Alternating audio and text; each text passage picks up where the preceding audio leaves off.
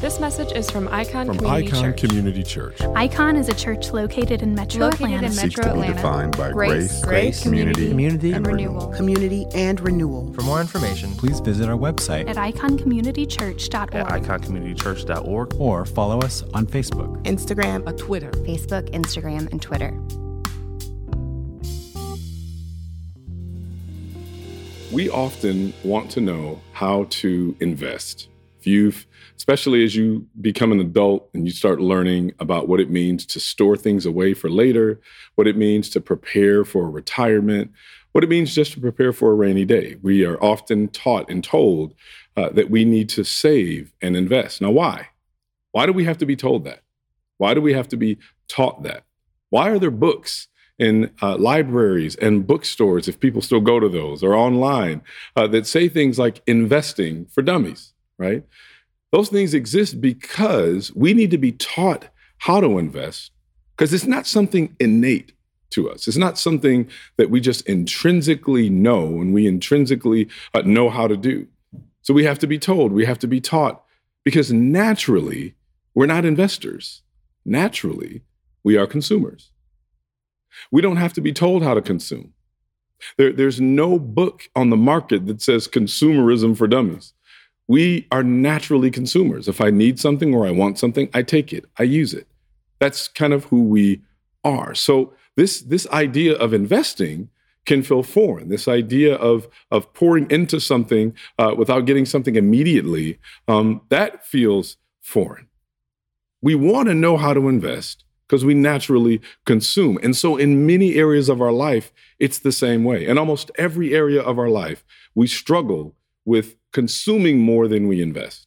In our relationships, we struggle with consuming more than we invest. And in our relationship with God, in our spiritual life, we struggle with consuming more than we invest. That's where we find ourselves here in this passage that we're going to be in now in Haggai. Now, before I start that, think about this in the context of churches and in the context of spiritual relationships and spiritual communities. I was reminded as I was preparing for this sermon about a story or about something that was said from a really well-known great pastor who stepped down from his church. He was stepping down to do other endeavors. And one of the things he said as he was stepping down, he said, too often we add our own voices, thinking that if we just offer the right services or if we package the gospel in just the right way so that no one gets offended, maybe we can convince people to stay.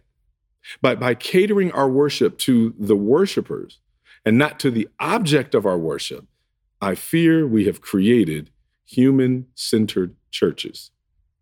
Churches fall subject to consumerism too. Church attenders, church members, church staff fall prey to this idea of consumer-centered churches, consumer-centered spiritual environments. So if the product isn't popular, if the product isn't attractive, we think we have to change the product or at least change the wrapping paper to make the external appearance more attractive to our culture. And then when we see that this approach doesn't always work, we wonder why. And we see this happening across the board in multiple industries, right? That's how business works. That's why marketing is a multi-billion-dollar industry. But what's interesting is that not every industry does this. Doctors don't do this to their prescriptions. Accountants don't do this with reporting to the board of directors. And professional sports coaches don't necessarily do this with their training. In all those examples, the truth still stands as the most important thing, even more important than the outcomes, regardless of outward packaging or popularity. What am I saying? People, we want to be consumers of God's grace, but we don't want to invest in God's kingdom. We don't want to pour in to the things that God's heart is bent towards. Even individually, it's that way, right? We all want forgiveness far more than we want to repent or change our ways. We all want forbearance. We want people to overlook the things that we may have done, but we don't want to invest in the things that should lead to real change. We consume more than we invest. And we do that, and we want churches to appeal to that. We want, really, ultimately, we want to be able to do kind of our agenda. And then maybe God's agenda is on the periphery. Maybe it's tangential, but it's not something that takes precedent. It's not something that is the highest priority. This is what God is talking about here in Haggai. So as we go into the book of Haggai, be reminded, we've been going through the minor prophets, and we've been spending time looking at some of these messages that have been repetitive and consistent. God constantly calling his people to return back to him, constantly calling his people to return back to his heart, to return back to his statutes, to return back to the things that ultimately all of his people are called to be, what we're called to do, and who we're called to be. So you've got in Haggai, you've got a series of prophecies that this prophet Haggai gave over about a 4-month period to these exiles who had been exiled for 70 years in captivity. They've been enslaved, and they're finally been freed, and they're ready to go back to Jerusalem under the decree of Cyrus, who was the king of Persia at that time. So he allows them to return, and they were led by a man named Zerubbabel. Great name. Name your kids that, because people will probably laugh. Zerubbabel leads. Now watch there be somebody out there. My kid's name's Zerubbabel. We love you. God's grace to you. I shouldn't have made that joke. Anyway, you got Zerubbabel, and he's leading about 50,000 Jewish folks back into Jerusalem. And they're going to start these efforts rebuilding the nation. And they're going to start rebuilding homes and roads, and especially rebuilding the temple. God told them to rebuild the temple. And this was more than just a building. Now, buildings are buildings, and church buildings even are just church buildings, right? But back then, the temple, this is where the presence of God resided. This is where many of the things that the Jews held, things like certain religious artifacts that were vitally important, were held in the temple. And so this is where worship happened. This is where sacrifices were made. This is where the priest would represent the people to God. This is where the prophets would speak on God's behalf. This was vitally important. It was a part of the spiritual relationship between God and his people. It was more than just a building. And they were supposed to rebuild it. Now, when they got back to the homeland, everything was barren. The people had found things in disorder. Their old homes had all been destroyed. The land had been left barren. Everything had been leveled. Foreign enemies had inhabited their land. And so Haggai writes this prophecy to these Jews who had been freed from captivity after, again, 70 years of being enslaved. And when they get free, the last thing they notice, or one of the things they notice, the temple has also been destroyed. So they're like, we've got to go rebuild it. We've got to do something about it. We're going to rebuild the temple. We'll eventually get to it. They acknowledged, they knew it needed to happen. But whether or not they would take the steps to actually do it, that's where the investment would come. That's where the investment needed to be. So they were always talking about what they were going to do. Now, we all know what that looks like, right? Every one of us at some point in our life have been that person that's talking about what they're going to do. Whereas my grandmother said what they going to do. Everybody talks about what they going to do without taking any steps of showing that they're actually doing it. Because that's what it means to be a consumer versus investor. It's easy to say, I need to invest. I do need to put something away. Eventually, I'm going to put something away. Until the steps are taken, I'm still just consuming. I'm not yet investing. And God saw that, and he responded to them.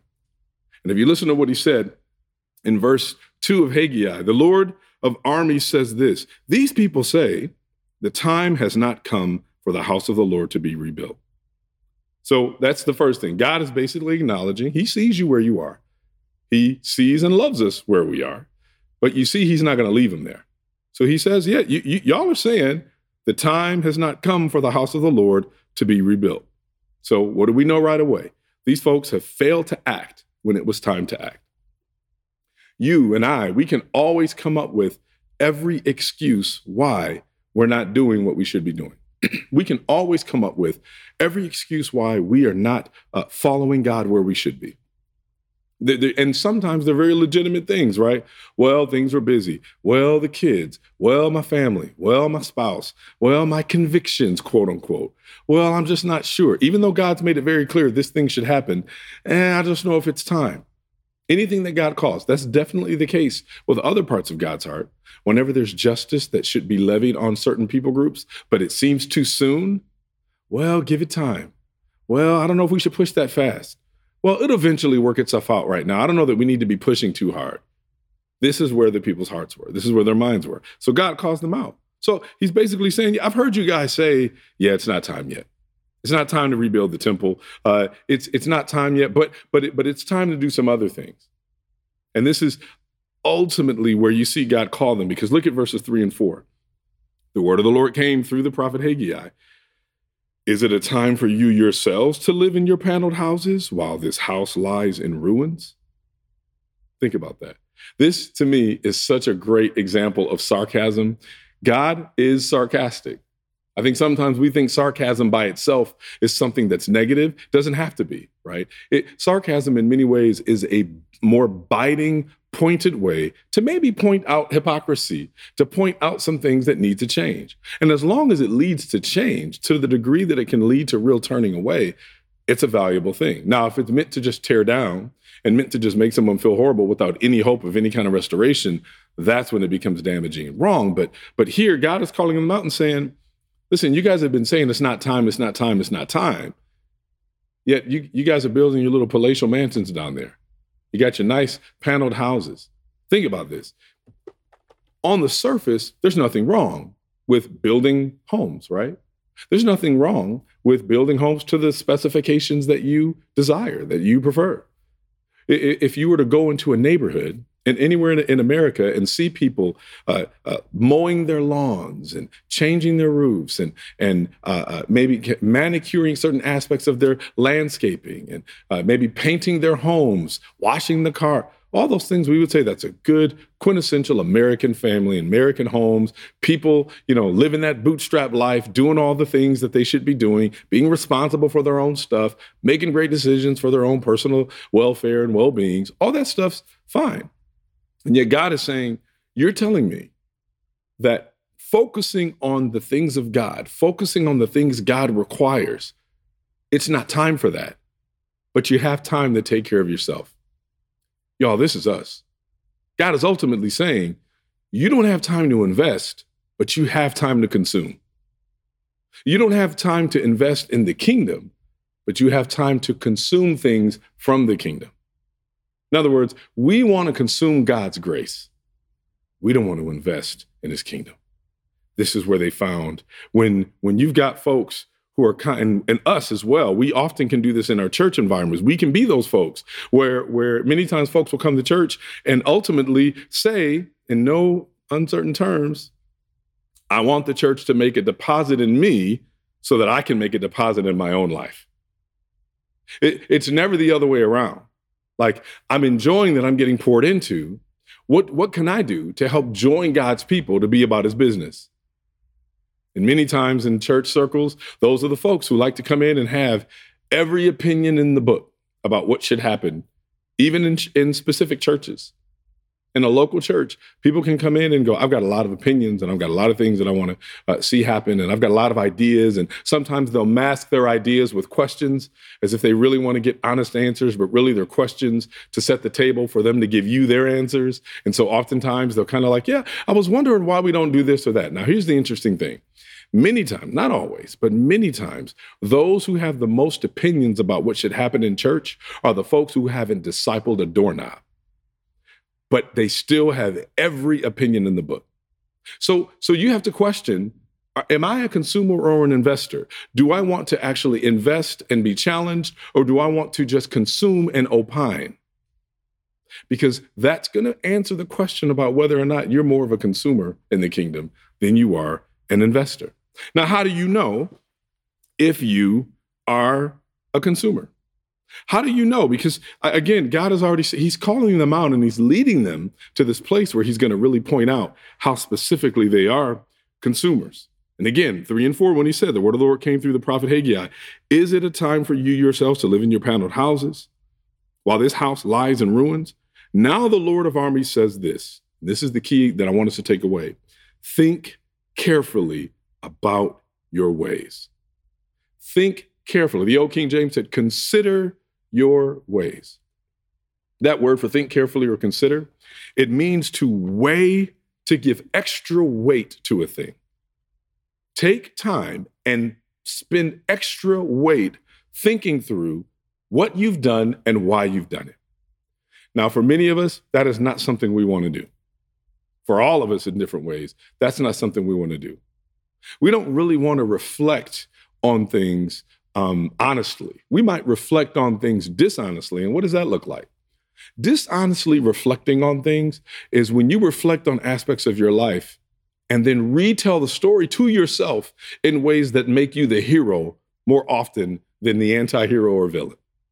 In other words, you will find ways to just justify whatever it is you've done or said, to cast yourself in the light most favorable to you and cast everybody else as the ones who were probably more wrong than you were.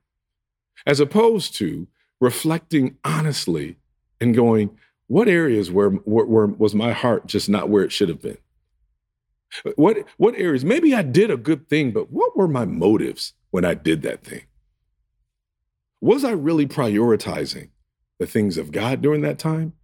Or was I just prioritizing myself?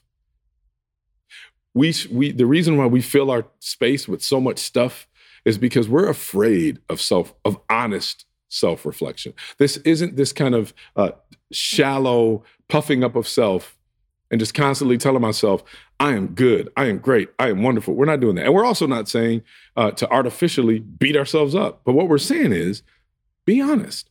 God is telling them, be honest. God is saying, I'm pointing out your hypocrisy. I'm pointing out your inconsistency. Now consider your ways. I've pointed it out. Now sit with that. Sit with that and evaluate. It's the reason why a lot of times we don't even I hate having to go back through papers that I may have written or having somebody else look through something that we've written because we're afraid that they're not going to give us just positive feedback. We don't want to hear negative feedback or things that probably need to change because none of us like to be told that we need to change. But if we're investors and not consumers, then we invite the opportunity to be shown where we need to change. Now, how do we know then if we're a consumer?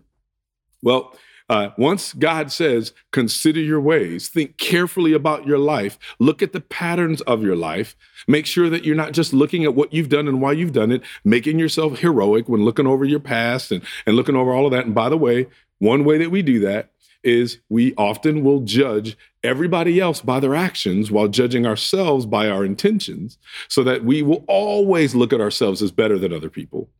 So God is saying, evaluate that. Spend some time thinking about yourself, thinking about your actions, thinking about your motives. And then while you're thinking about that, let me give you a little diagnostic on how you can know for sure if you're a consumer. Look at verse 5 or verse 6. And this is when he says in verse 5, think about your ways, consider your ways. And then he starts to elucidate these ways a little bit more clearly. You have planted much, but harvested little. You eat, but never have enough to be satisfied. You drink, but never have enough to be happy. You put on clothes, but never have enough to get warm. The wage earner puts his wages into a bag with holes in it. Now, these passages, verse 6 here, these are the symptoms of a consumer. If you want to know if you're a consumer, check out these symptoms here, right? Think about your ways. What does he say again? You've planted much, but you've harvested little. What is he really saying? Think about all the things that you pour yourself into. Think about the things for which you pour yourself out. How much are you giving, right? And it doesn't have to be bad things, right? They often are good things. We're working hard, spending time grinding, right? It's hard out there trying to prepare for whatever's coming, take care of family, take care of kids, take care of ourselves. All of that makes sense.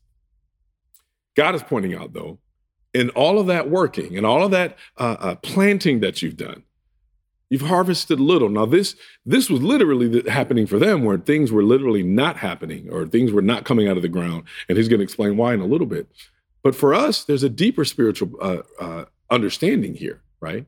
Because really, what he's really saying to us is there are things that you put so much of your time and your effort and your treasure in And yet there's a complete lack of fulfillment coming back to you.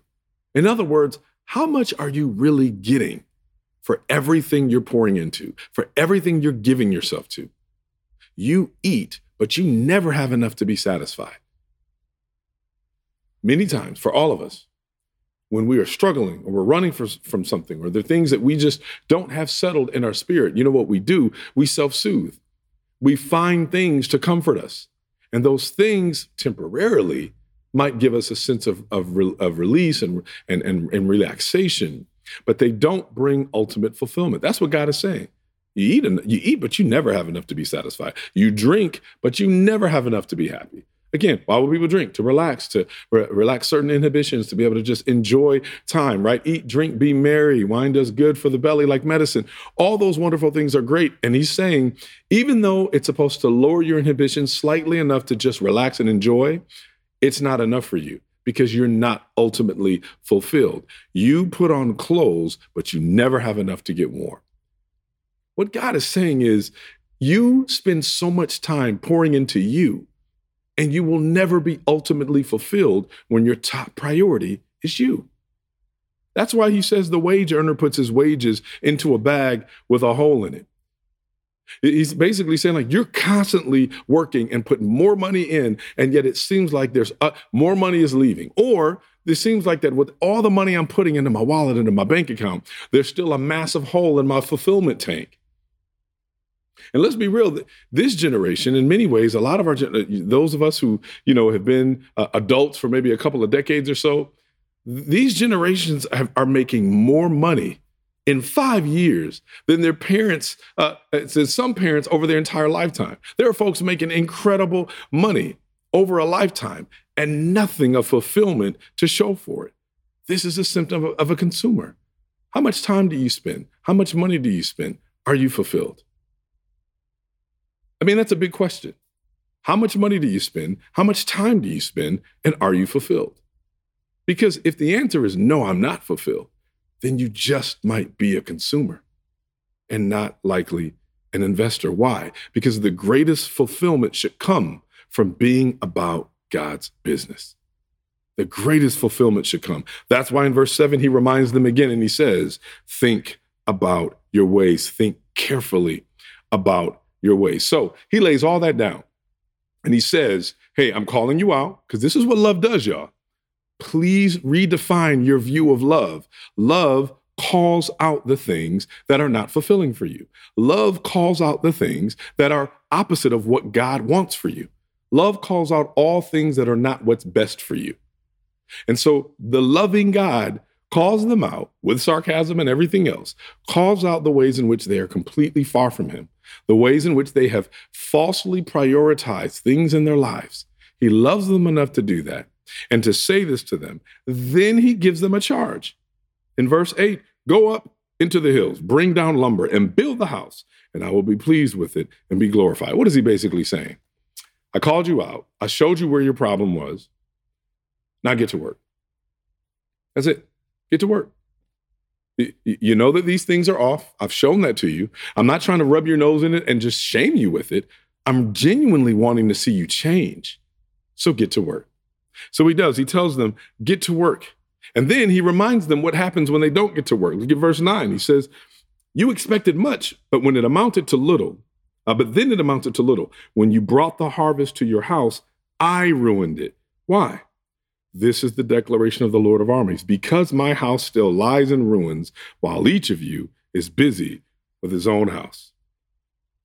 This is, again, that same principle. Your ultimate fulfillment will always evade you when your fulfillment is not ultimately in God and in his kingdom. Your fulfillment will always evade you. Now, when we are not fulfilled or when we invest in something and we think it should reap a certain type of benefit, a certain type of harvest, and it doesn't happen, you know what we often think? We think, oh, that's a spiritual attack. That's the enemy. I came from a culture where every time something, quote unquote, bad happened, that must have been the enemy. That must have been the devil. That must have been something spiritually stopping us from what we should be having. But God says, no. This is nobody else but me. The reason why you don't have the things that you want, or the reason why you're not having the fulfillment that you want, is because I frustrated that. Nobody else. Don't scapegoat anywhere else. I frustrated it because I realized that if you have all those things and I give you those things and I allow those things to ultimately fulfill you, you will never want to follow me. You will never seek to be about the things of God. You will never genuinely desire my heart, because everything outside of me is enough to fulfill you. So in many ways, you not getting the things you most want is an ultimate blessing from God if it turns your heart to want him most. That's the blessing. It's him that frustrates it because he wants you to be about his heart more than you're about your own. So God says, I stopped it. Here's another thing. It is hard. We need to get to a place where I'm thankful for the times that God says no. Didn't make me happy at the moment, right? Happiness is about what is legitimately happening in that moment, right? It's about the immediate circumstances, and those circumstances did not make me happy. But here's what it proves. When God says no, because he wants your ultimate fulfillment to be in him, and he wants to make sure that your orders are prioritized correctly, your loves are prioritized and ordered correctly. When he says no, and he frustrates some of that fulfillment for you, it proves that you're his. Because when he stops caring about where your priorities are, that might be an indication that you are not his. So when he says, I stopped it, I stopped that fulfillment, I frustrated your fulfillment, not to just be like this capricious, transcendent, non-caring kind of gods of the Greek pantheon, but because I care so much about what's best for you that I need to frustrate some of these foolish endeavors that you think will ultimately fulfill you. I need to frustrate that so that you can turn to the thing that will ultimately fulfill you.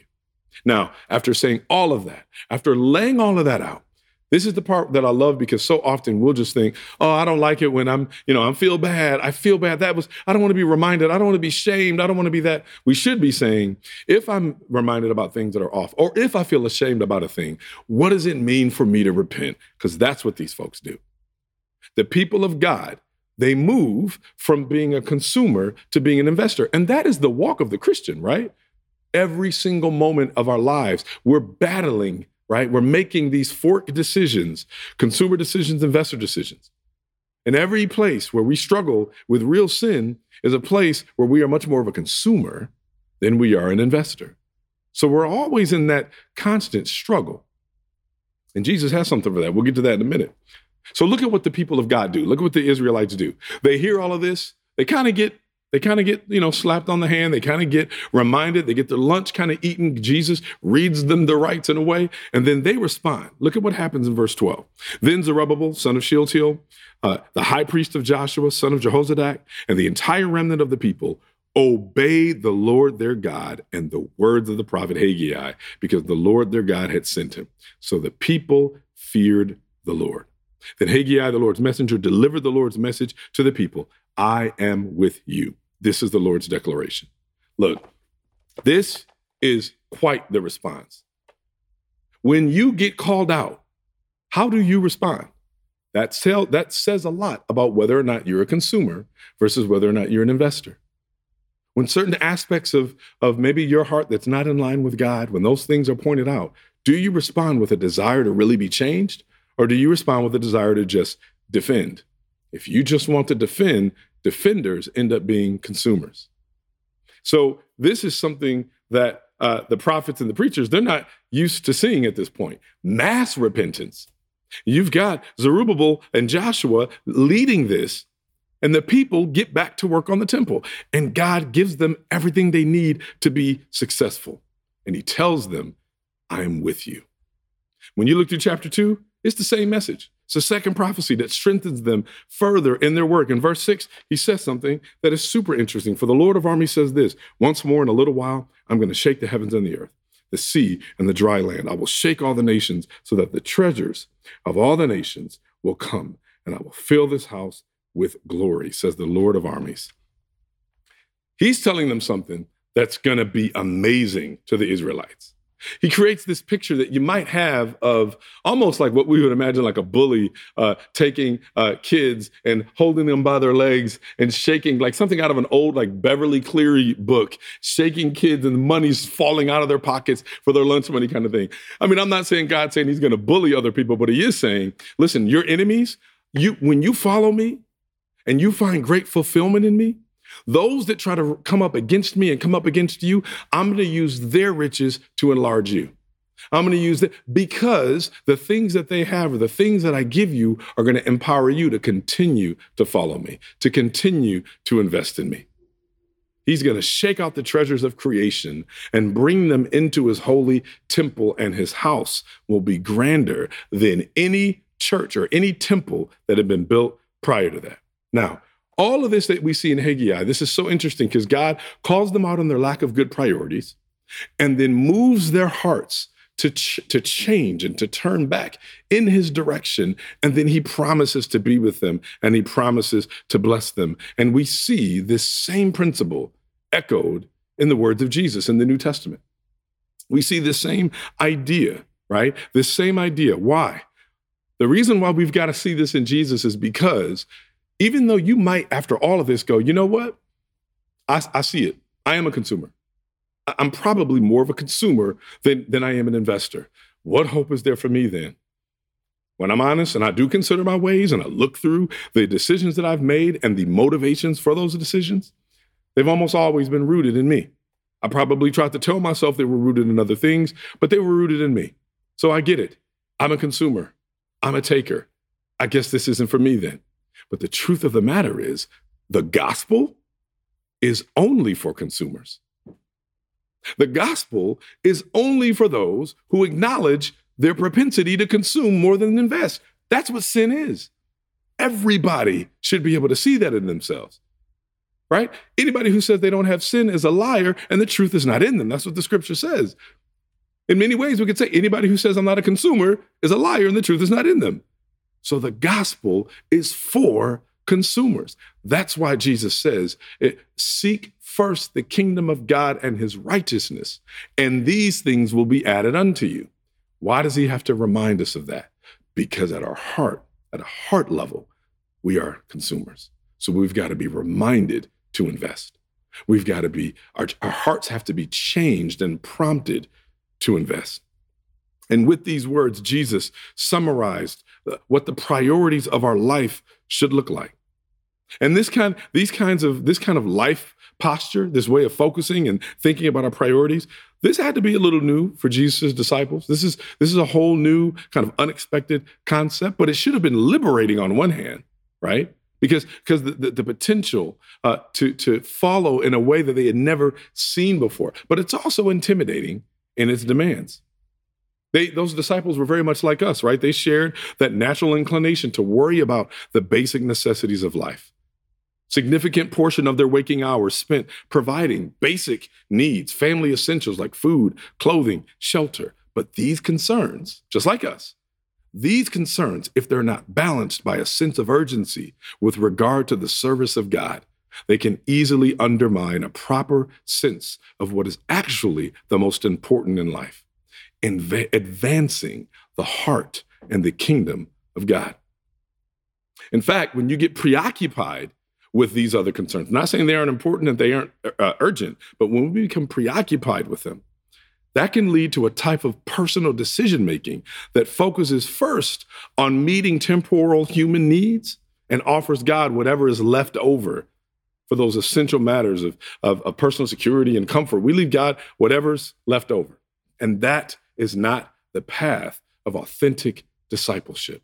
That's not the path of what it means to follow God. Now listen, every generation of believers have struggled with this, from ancient times to modern times. We have always had to learn this lesson anew. If it was a truth that has always been ignored often, sometimes not even grasped at all. But the people of God, to whom Haggai was ministering to in the 6th century, they were having to hear this message possibly for the first time, them hearing this message for the first time. And they verbally may have articulated a belief in following God, but their actions clearly disclosed these inverted priorities. They are us.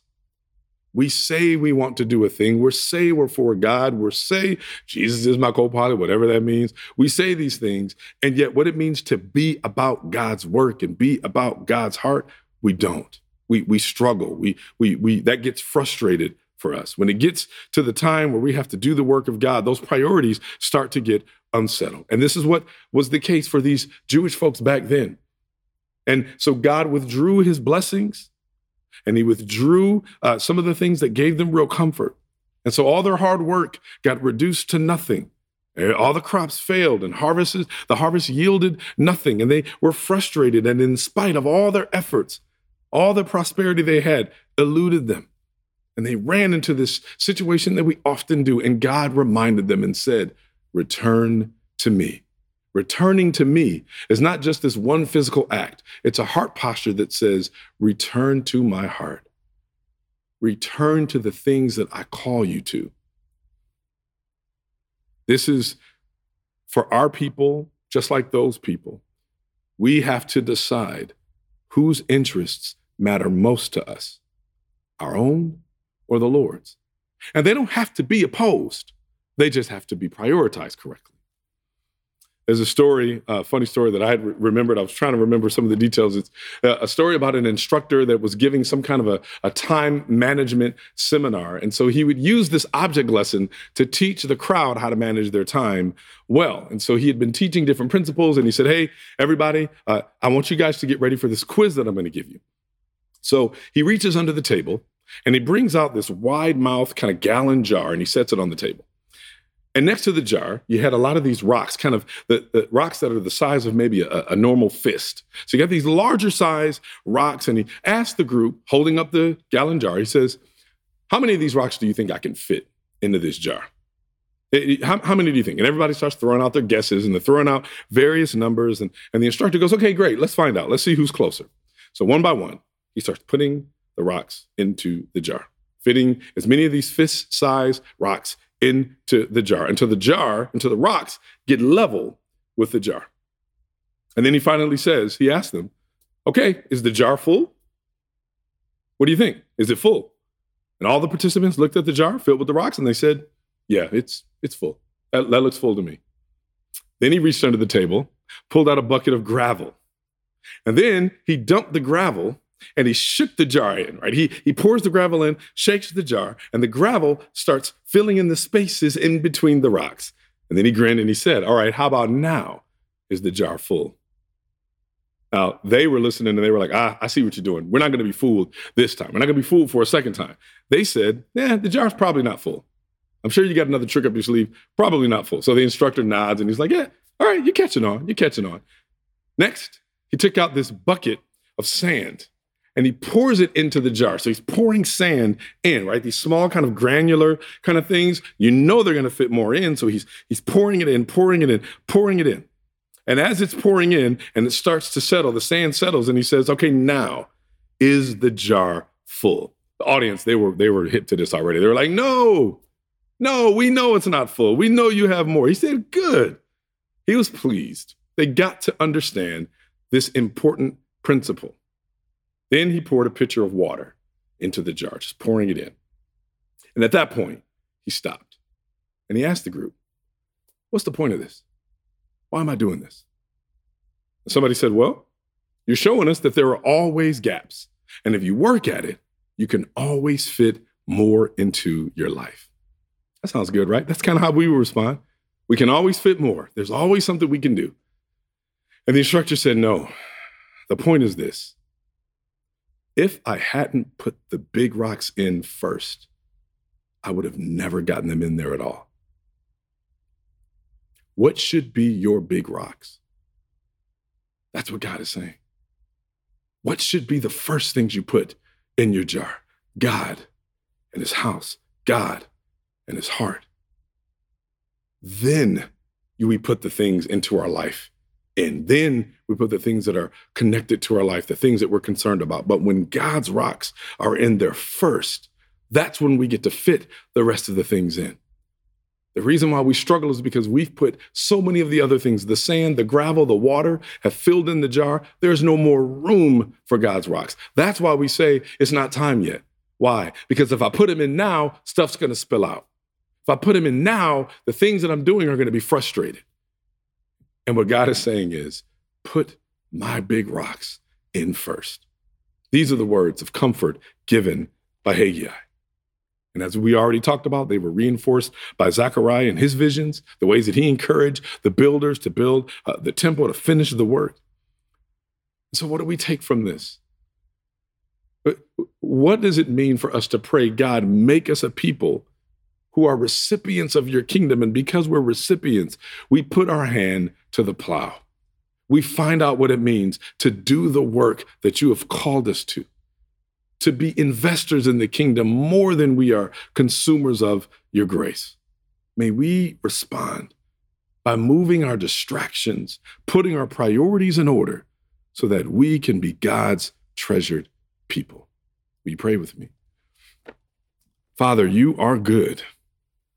You remind us that your mercy endures forever. Father, I pray that we would see even some of the frustrations that you have allowed in our life. I pray that we would see them as a function of your mercy because you know what is best for us. I pray that you would give us the wisdom to know how to reprioritize, to take maybe everything out of the jar and begin to start with your heart, your mission, your vision, your desires, your kingdom. And then may we wisely figure out how to fit the other things that are important into our lives. God, I pray that we would be a people that is known for the ways in which we invest far more than the ways in which we consume. We know that you love consumers, and we know consuming things is not necessarily bad. We are made to need things, and we are made to consume things. But Father, I pray that we will be known more for, and that our priorities will be more heavily weighted for the things that are investments in you and not just consuming things from you. Father, thank you for loving us. Thank you for loving us where we are and never leaving us the way you found us. In Jesus' name, amen. Let's receive the benediction of God together. These words that we say over and over again, this final blessing. Think about the ways in which God rescues consumers, the way God empowers and covers and forgives consumers. Now unto him that is able to keep you from falling and to present you faultless before the presence of his glory with exceeding joy. It is to the only wise God, our Savior, be glory, majesty, dominion, and power, both now and forever. And all of God's people who are focused on investing in the kingdom said, amen. God bless you. Praise God from whom all blessings flow. Praise him, all creatures here below. Praise him above, ye heavenly hosts. Praise Father, Son, and Holy Ghost. Amen.